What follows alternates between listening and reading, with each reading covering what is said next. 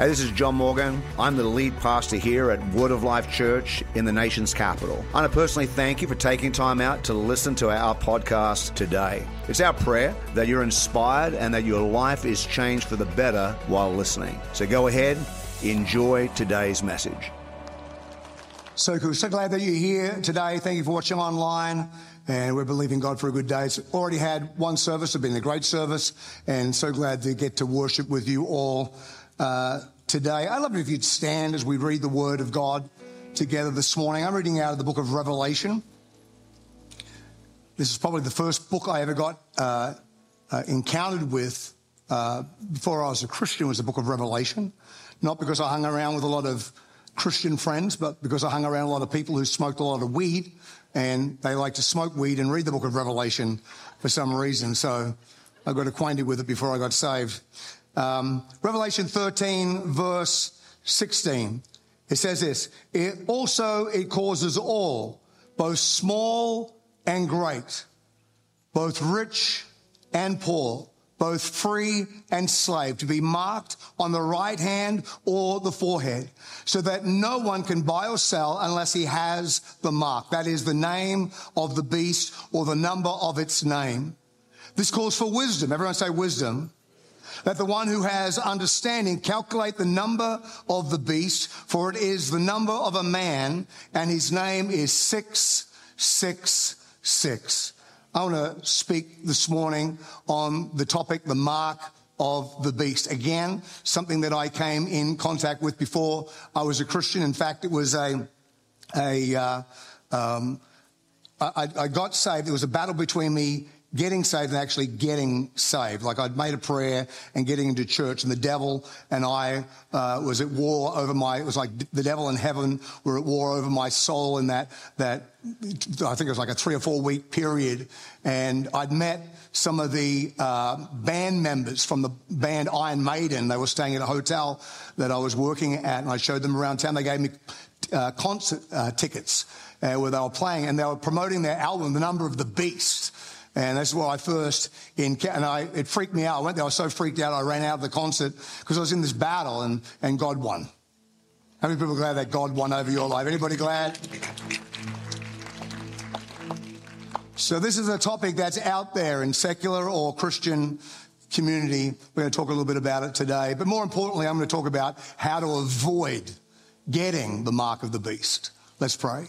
Father, we thank you for your word today. We thank you that it's live and powerful, sharper than any two-edged sword, able to get into our life and penetrate and bring supernatural change from the inside out. But we know that the enemy would work against us, trying to bring this word to the hearts of people today. But God, I just pray that it would just flow. I pray, Holy Spirit, you would just flow. Lord, anoint me afresh in this service. Lord, anoint the people afresh in this church service. Lord God, let us have ears to hear, Holy Spirit, what you're saying to us individually, and Holy Spirit, what you're saying to us collectively. Lord God, we pray that you'd move by your power. Give us revelation of this revelation in Jesus' name. And everyone said, amen. Why don't you high five the person beside you and say, I can't believe he's preaching on the mark of the beast.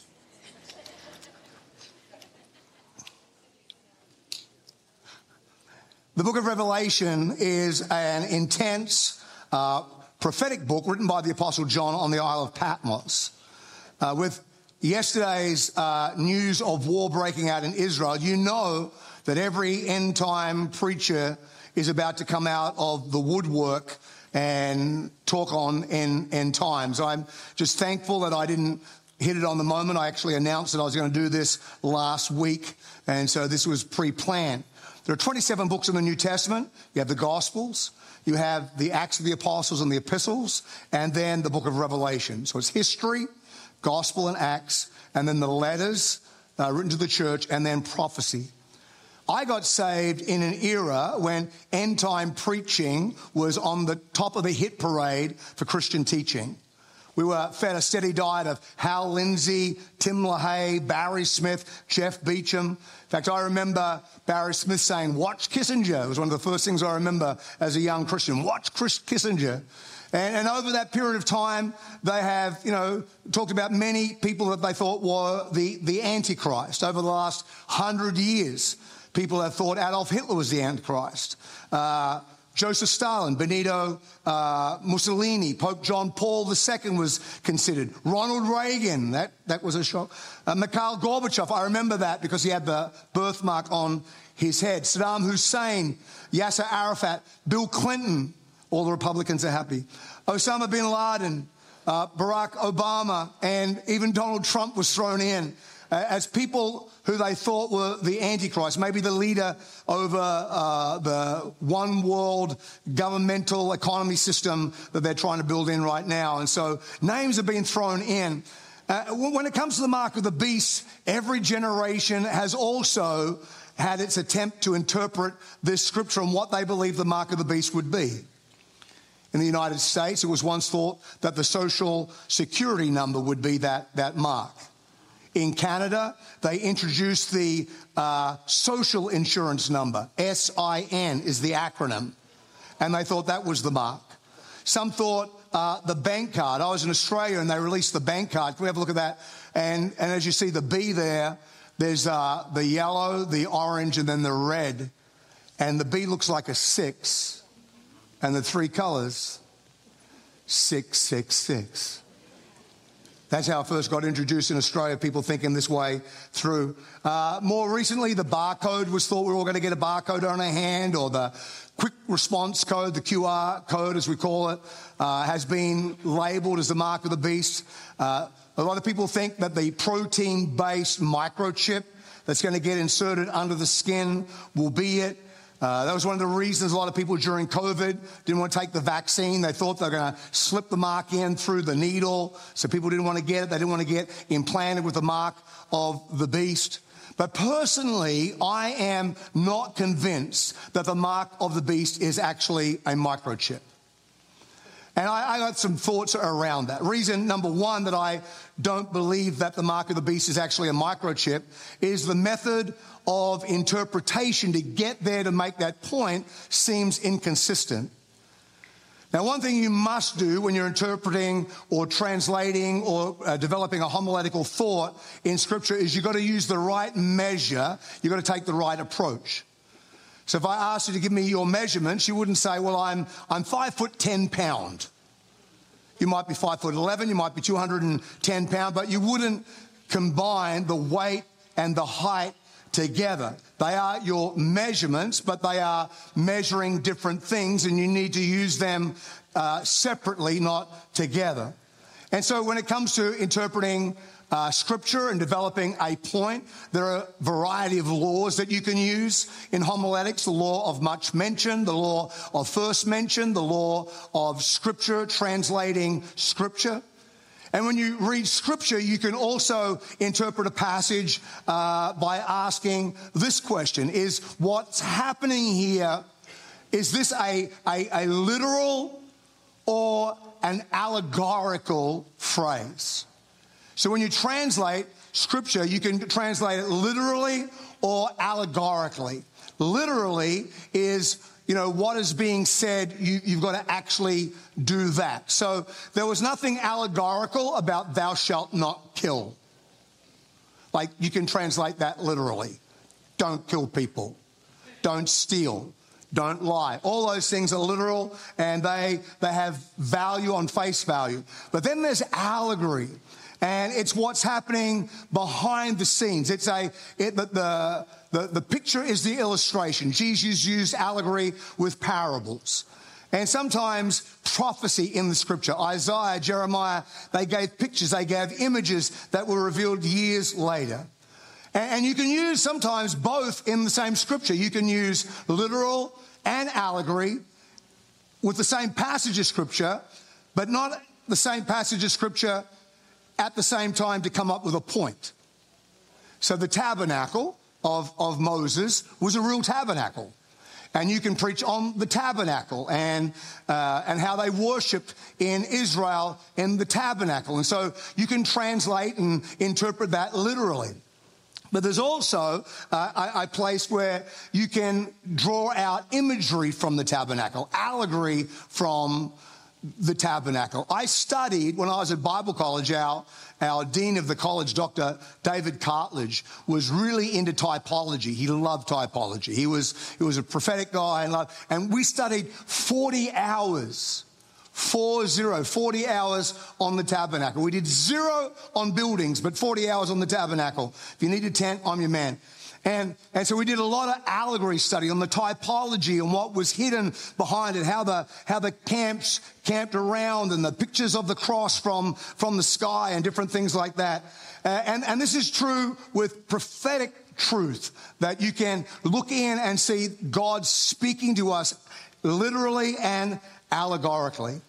Cho used the tabernacle as a allegorical or a picture form of prayer. Now, the book of Revelation is a book of prophecy, imagery, allegory, and symbolism. It says in Revelation 13, verse 1-4, I saw a beast rising out of the sea with 10 horns and 7 heads, with 10 diadems on its horns and blasphemous names on its heads. And the beast that I saw was like a leopard. Its feet were like a bear's, and its mouth was like a lion's mouth. And to it, the dragon gave his power and his throne and great authority. One of its heads seemed to have a mortal wound, but its mortal wound was healed. They thought it was Gorbachev. And the whole earth marveled as they followed the beast, and they worshipped the dragon, for he had given his authority to the beast, and they worshipped the beast, saying, who is like the beast? Who can fight against it? Now, we all understand that this prophetic word is not warning us that a huge monster with multiple heads is going to rise up out of the Potomac River and go all over the nation. We know when we read it that Puff the Magic Dragon, even though he lived by the sea, he's not coming to attack us. We understand that picture form there at the start of Revelation 13 is imagery, it's allegory. It's speaking about spiritual, social, and government systems. It's speaking about government structures that have happened throughout history. It's speaking, combining some of the thoughts of Daniel into the prophecy. It's speaking about religious systems, worldly, man-made, earthly, ungodly, demonic systems. Now, Revelation 13, verse 16, the same chapter, says it causes all, both small and great, rich and poor, both free and slave, to be marked on the right hand or the forehead, so that no one can buy and sell unless he has the mark. That is the name of the beast or the number of its name. This calls for wisdom, that the one who has understanding calculate the number of the beast, for it is the number of a man, and his number is 666. Now, we know that the dragon is the devil, and the beast is the physical manifestation of a global infrastructure of the devil. It's a political organization, education organization, religion, media, today, social media, music. These are all different platforms that the devil is going to empower to impact the world around us. And we know that these systems of the world are not driving you to get you closer to God. They are trying to drive you further away from God. They're not driving you to Jesus. They are driving you away from Jesus. They are antichrist in their nature. They are a replacement for who Jesus is. And I think it's pretty clear that the spirit of antichrist is leading in the generation right now that we're living in. The number 6 is prophetic symbolism. 6 falls 1 short of 7, which is the perfect number in Scripture. And so it's 1 short. It's like, that's what sin is. It's falling short of the glory of God. And so 6 is the number of man. 6 is the number of sin. 6 is the number of Satan. And you see 666, Satan, the beast, the Antichrist, this like trinity of evil being released across the planet and the mindset of the age. And so when 6 is compounded, it's not just a system that's about man, but it's all about man, where man literally becomes God. And in science today, science is trying to work its way to where we can say we don't need God because we are God. We are God. I was even reading an article the other day of one scientist saying we are more powerful than God from what they say they can create. And so this mark, this way of thinking, the Bible says, as a man thinks in his heart, so is he. How you think has an impact on how you act. And so the mark of the beast is trying to influence your mind, your will, and your emotions. If it can influence the way you think, it can influence the way you want things, and it can influence the way you feel about things. Here's reason number two. We need to interpret Scripture with Scripture.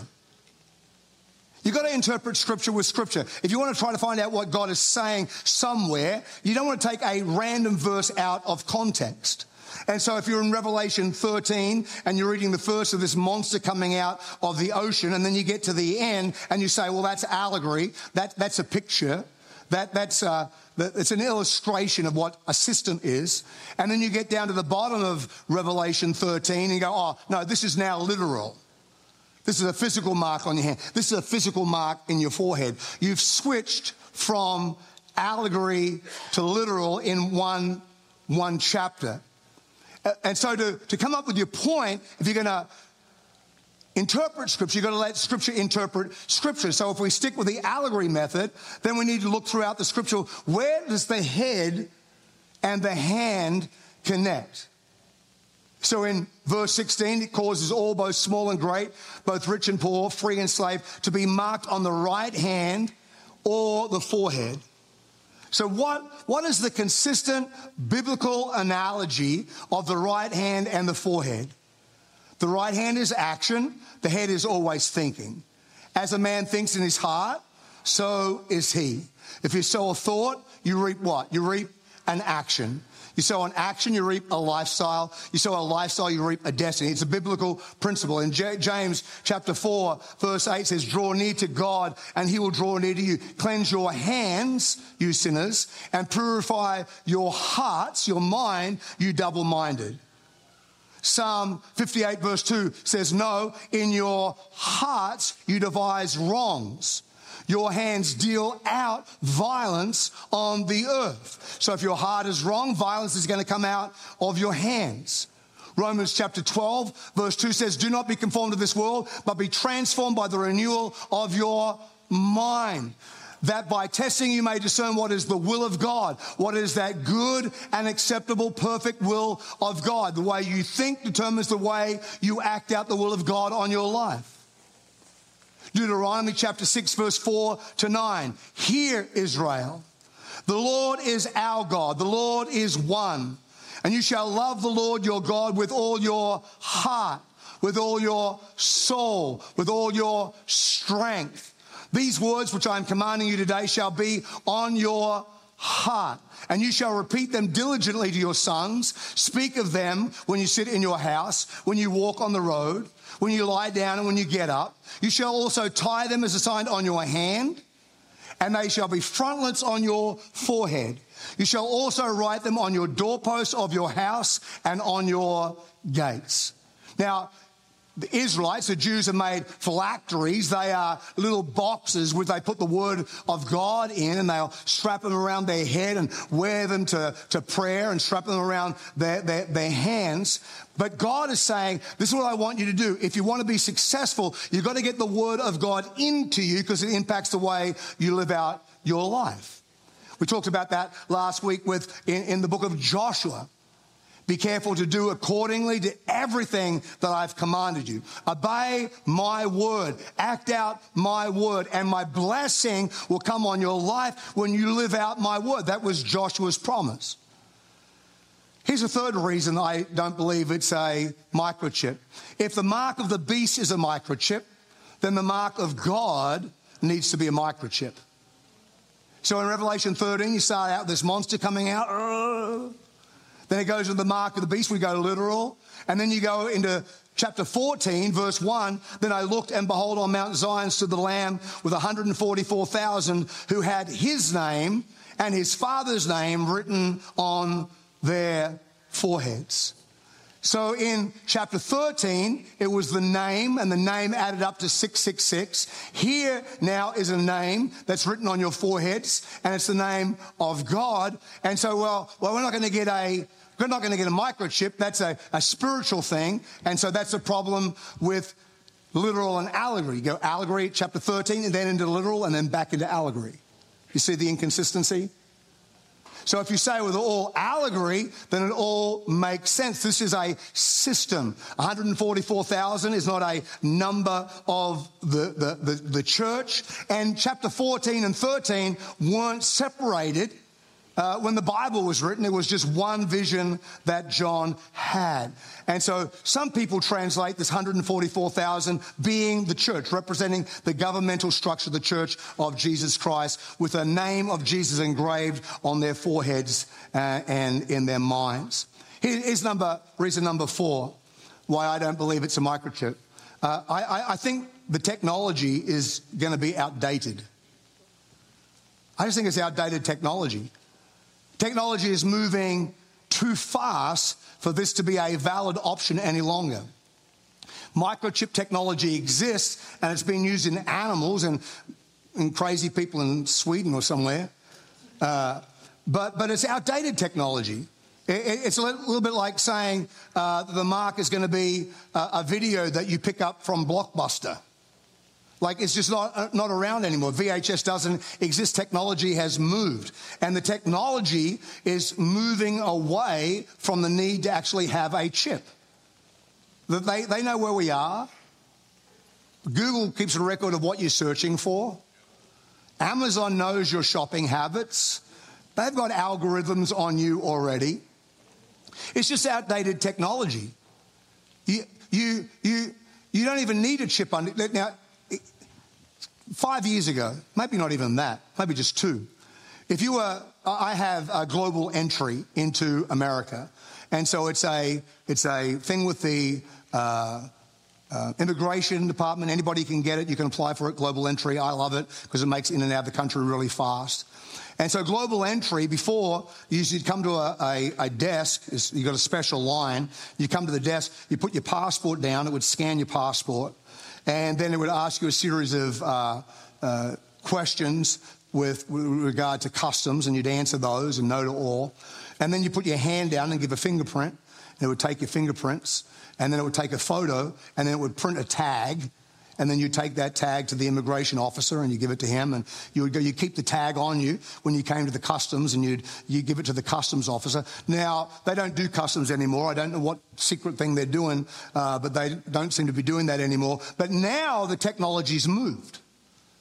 So when you come to global entry, instead of being like a 1-minute process, now it's like not even 10 seconds. You walk up to the machine, you look at the machine, it takes a photo and says, "Welcome back to the country, walk through." And then you walk to the immigration officer, he sees your photo, he says, "Welcome back to the country, Mr. Morgan, on your way," and that's it. You don't touch anything, you don't give a fingerprint, don't take nothing. It looks at your face. Even checking onto the plane. When you check onto the plane, they're going to use a face print. When you go through the TSA and you're going to walk up, you're going to give them your license, they'll scan your license, they'll take a photo. Technology is moving dramatically. Amazon already has wave technology in some of their stores around America, where you can just pay for your goods by waving your hand over the scanner, and you pay for your goods. They have Amazon stores that you can go in. I don't know how this works, but you go in, you put your groceries in, they know what you got. They know who you are. You walk out and they charge it all to your account. Technology is moving away from needing it. And so I just believe it's outdated technology. Here's the 5th reason why I don't believe it's a physical mark that you're going to have, like a microchip. There's a big difference between buying and selling with something and not being able to buy and sell without something. They're two very, very different things. It causes all, both small and great, both rich and poor, both free and slave, to be marked on the right hand of the forehead, so that no one can buy or sell unless he has the mark. You can't buy or sell unless you have the mark, but it doesn't say you buy and sell with it. And you can't buy or sell without it. is very different than buying and selling with it. Any of you that have immigrated would understand this principle. So when I moved to America, I got a green card. And my green card gave me the permission to buy and sell, to trade, to live in the country. I could have a job, I could earn money, I could buy things because I'm earning money in the country. I could have a bank account, I could have Social Security. There are all sorts of things that I could have because of my green card. It gave me permission to trade. But not at one point did I ever go to Walmart and they get me to scan my green card to pay with it. So I can't buy or sell without it, but I don't buy and sell with it. So the mark of the beast is a system that gives you permission to operate. You don't actually need the mark to operate with. It's not a transitional mark. And here's the sixth reason I don't believe it's a physical mark, because of the prophetic nature of the book of Daniel. Now, the Old Testament is the New Testament concealed, and the New Testament is the Old Testament revealed. A lot of what happened in the Old Testament was prophetically speaking about what was going to happen in the New Testament.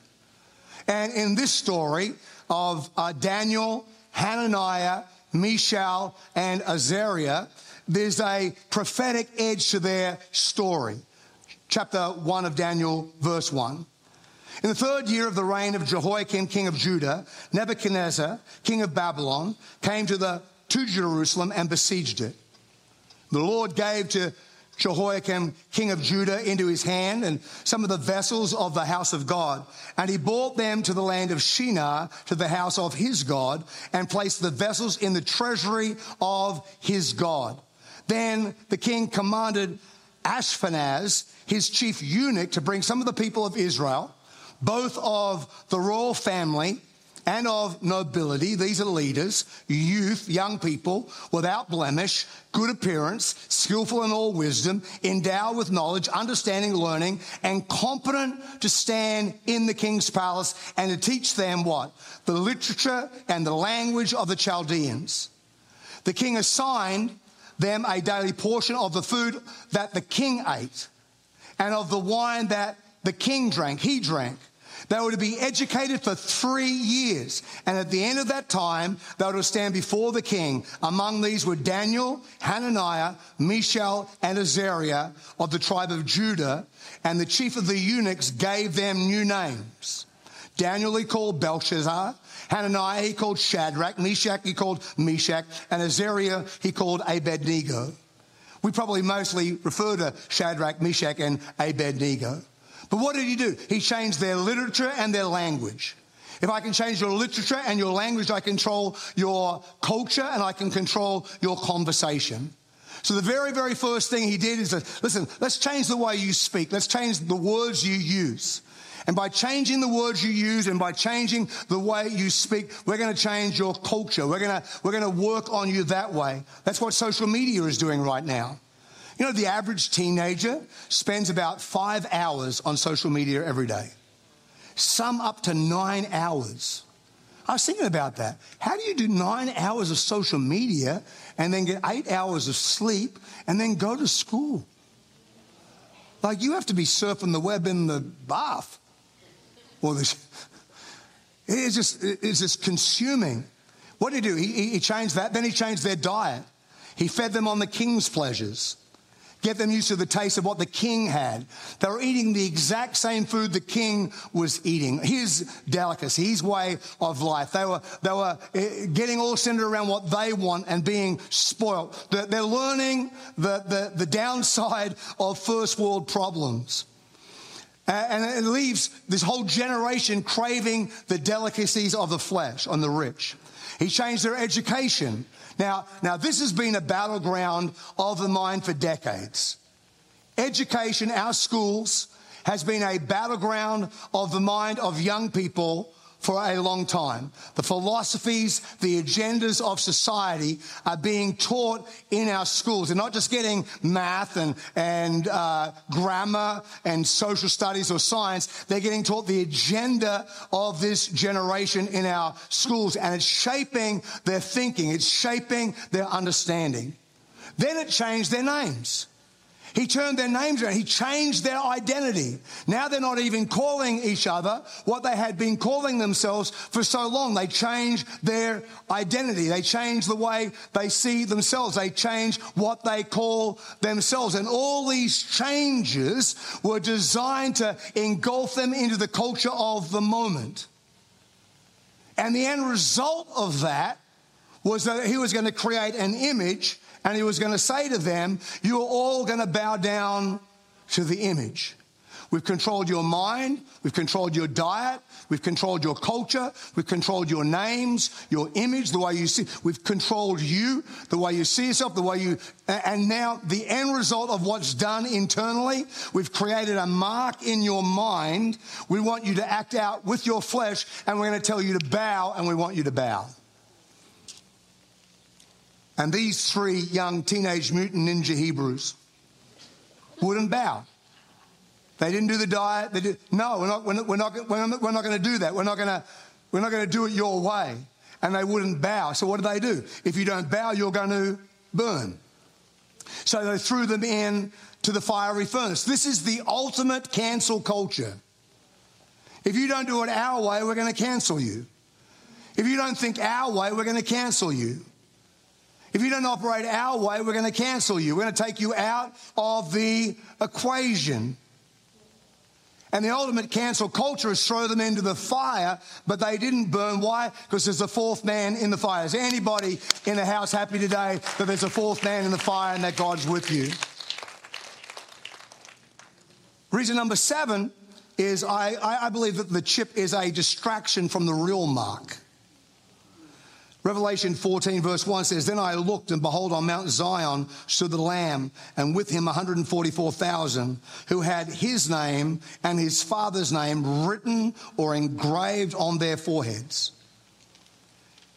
Back in the 80s, when glam rock was big, there was a Christian band called Petra. Anybody remember the band Petra? Pastor Dan remembers Petra. He had all their albums. He was a big Petra fan. His hair used to be massively longer. But in Petra, on their album, More Power to You, one of the songs, the song More Power to You, they deliberately backmasked a statement and put it on the front of their song. Because a lot of preachers preaching against rock bands and rock, being of the devil and backmasking, those things were all big back then.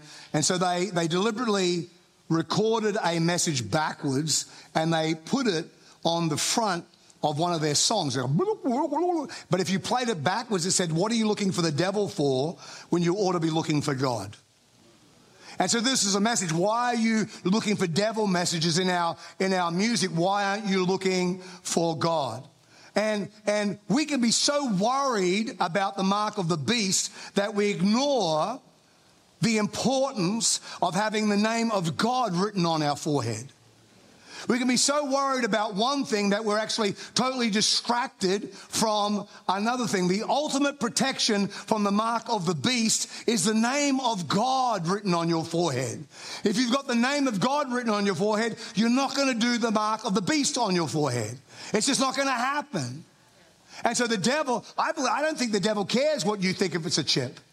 You may be angry. I don't think the devil cares, because he's distracting us from what we really need. And that's, don't worry about getting the mark of the beast. Worry about getting the mark of God. My daughter Brooke texted me just a couple of days ago. My grandson was asking, can Granddad juggle? And she said, yeah, I think Granddad can juggle, because she remembers her 4th birthday party. And on her 4th birthday party, I put on a big celebration. I moved all the furniture out of the house, shoved in inflatable jumpy castles. Apparently you're not supposed to do that, but it was fun. And then I did a magic show for the kids. And I don't know what I'm doing. And so I juggled coat hangers, is what she remembered. And so I think I had 2 coat hangers. And I was juggling 2 coat hangers. And then I did this magic trick. And so, and they're all 4. It only works when they're 4. I'm only a good magician up until about 4. And so I'm like, have this bottle of water. See the bottle of water. I'm going to make the bottle of water disappear. And I'm like, is that a rabbit over there? And they all looked at it. It's gone. It's gone. Oh, you're awesome. Distraction. The children were amazed at my incredible skills. But that's what I think the enemy does. He creates this distraction, gets us all looking one way, totally engrossed one way, and then he comes another way.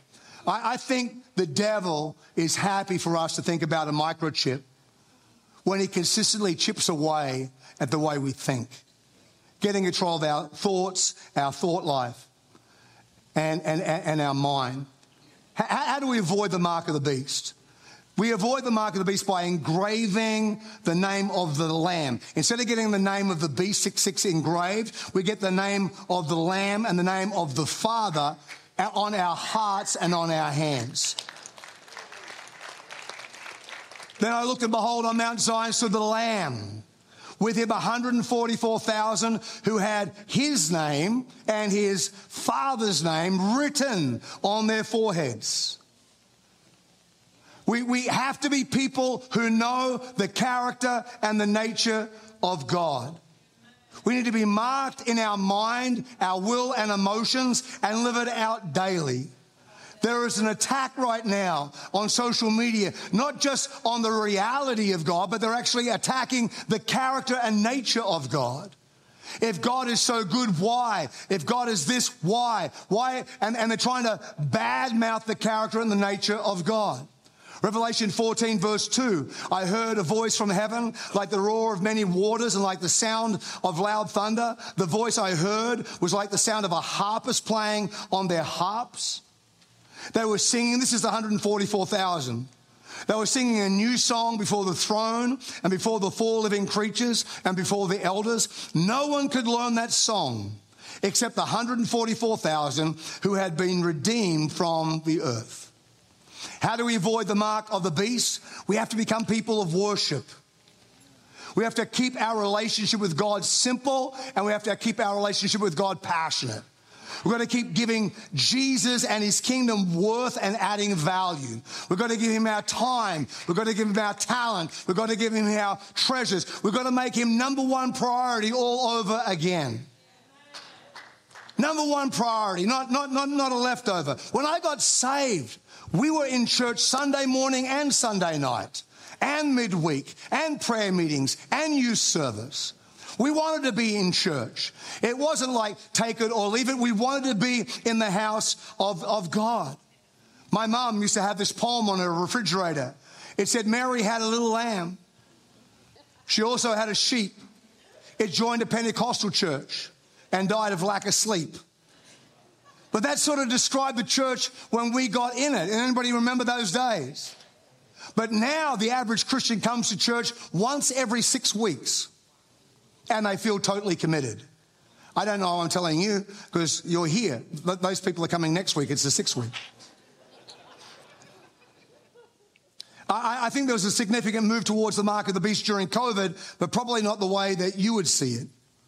I see it as the COVID exit. When the church returned after COVID, churches started measuring their size by pre-COVID numbers or percentages. The impact of COVID, not the disease, but the lockdown and the separation of church, man, people got so comfortable not going to church, they didn't bother going to church.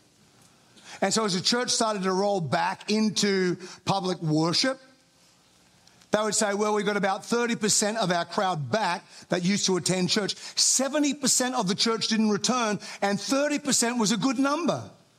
If you had 30% of your pre-COVID numbers in church in 2021, you were doing amazing. You were a growing church. A lot of churches died and didn't exist anymore after COVID. Why? Because people got comfortable not going to church, not having to get dressed, not having to drive, not having to turn up, not having to find a seat, not having to drive back home. We can do the worship and we can do the prayer and we can do the message all from the comfort of our living room, and we can do other things, and they filled the gap with other things. We had people in Chicago that were on staff, paid church staff, that loved doing church at home and refused to come back and do ministry in person because they liked the convenience of doing it at home. And so the church got comfortable not going to church, and it filled the gap with other things. Right now in America, in the last 20 years, we're experiencing the biggest religious shift that we've ever experienced in history. They say more people have left the church in the last 20 years than the first Great Awakening, the second Great Awakening, and all the Billy Graham crusade salvations combined. More numbers have left the church than came to God in those times. I believe it's a time for us to fall in love with the church all over again. We're going to fall in love with the house of God all over again. We're going to see value in God's kingdom. Jesus came to build his church. Verse 4 of chapter 14, it's these who have not defiled themselves with women, for they are virgins. It is these who follow the Lamb wherever he goes. They have been redeemed from mankind as a first fruits for God and the Lamb. How do we avoid the mark of the beast? You've got to become a person of passion. You've got to love Jesus in a fresh new way. He cannot be an afterthought. He cannot be an add-on. He cannot be an optional extra. Verse 4 says, it's these who have not defiled themselves with women, for they are virgins. We are the virgins. The church is the virgins. Jesus told the parable about the 10 virgins. And he said that the virgins need to be wise, and they need to keep fuel in their lamps. They need to keep a fire in their soul. They need to keep a passion in their bones. We need a church that's on fire for Jesus all over again. Passionate for the things of God all over again. Motivated for the Holy Spirit and God's power all over again. We're going to get the name of Jesus engraved on our forehead, and our actions will follow correspondingly. How do we avoid the mark of the beast? Then we have to become a people of obedience. The Bible says it's these who follow the Lamb wherever he goes. Staying in step with Jesus, keeping pace wherever he goes. Jesus is not retreating. He's not going backwards. He's going forward. And so the church has got to keep moving forward. And you and I, as the Church of Jesus Christ in 2023, taking it to future generations, we're going to keep moving forward. We're going to keep in step with the Lamb. There's never been a generation that he can't win, and I don't believe that this emerging generation is any different.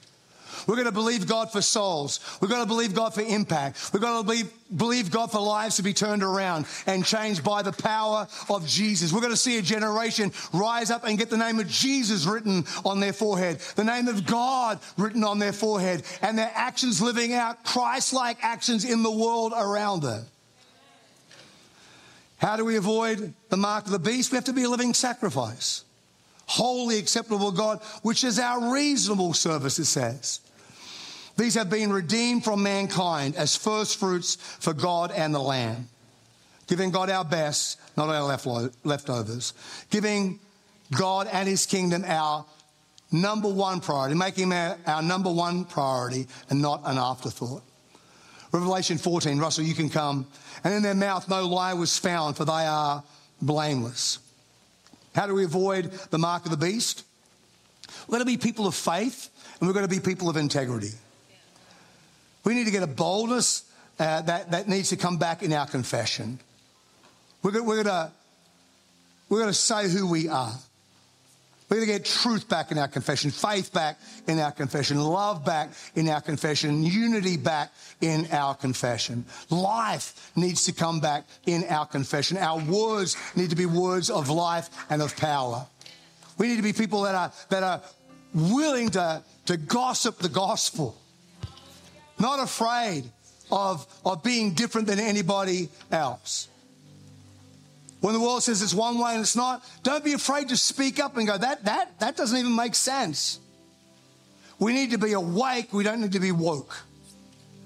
We need to be awake. We need to be alive. Faith needs to be in our mouth. Confidence needs to be in our mouth. Knowing who Jesus is needs to be in our mouth. Knowing who the Father is. Getting his name. His name was his covenant, his promises he gave to us. He says, this is my covenant with you. I am Jehovah Jireh. I am the Lord your provider. I am the Lord your peace. I am the Lord your shepherd. I am the Lord your healer. I am the Lord your righteousness. I am the Lord your banner. God says, I am your God. I'm in covenant with you. I want to build your life and change your world. And we've got to get the name of God back in our mind and back in our head and acting out in our lifestyle. Be less worried about getting a microchip to buy or sell. Now I would say this. If next week you get a one world order and they're going to tell you to take a microchip, don't do it. Disregard everything. Don't do it. But I do think it's a distraction from what really happens. Because we're thinking this and we think it's okay just to come. And here's the downside of people coming once every 6 weeks. They don't even, you think if you came once every 6 weeks, you'd arrive early and you'd leave late. But no, we're just giving God our leftovers. And if you can't make a stand for God on a weekly basis of just going to church, you're going to bow. You're going to bow. You're going to bow. We're going to get backbone. We're going to become the children of God again, all over again. Loving on each other, building community, being the church, being the salt, being the light, being the hands and feet of Jesus, coming together, praying together, worshiping together, doing life together, in small groups together. Being more than just me, my thing when I come to church. It's about me coming to give out to other people. Let's get the mark of God in our head so the life of God can manifest out of our hands.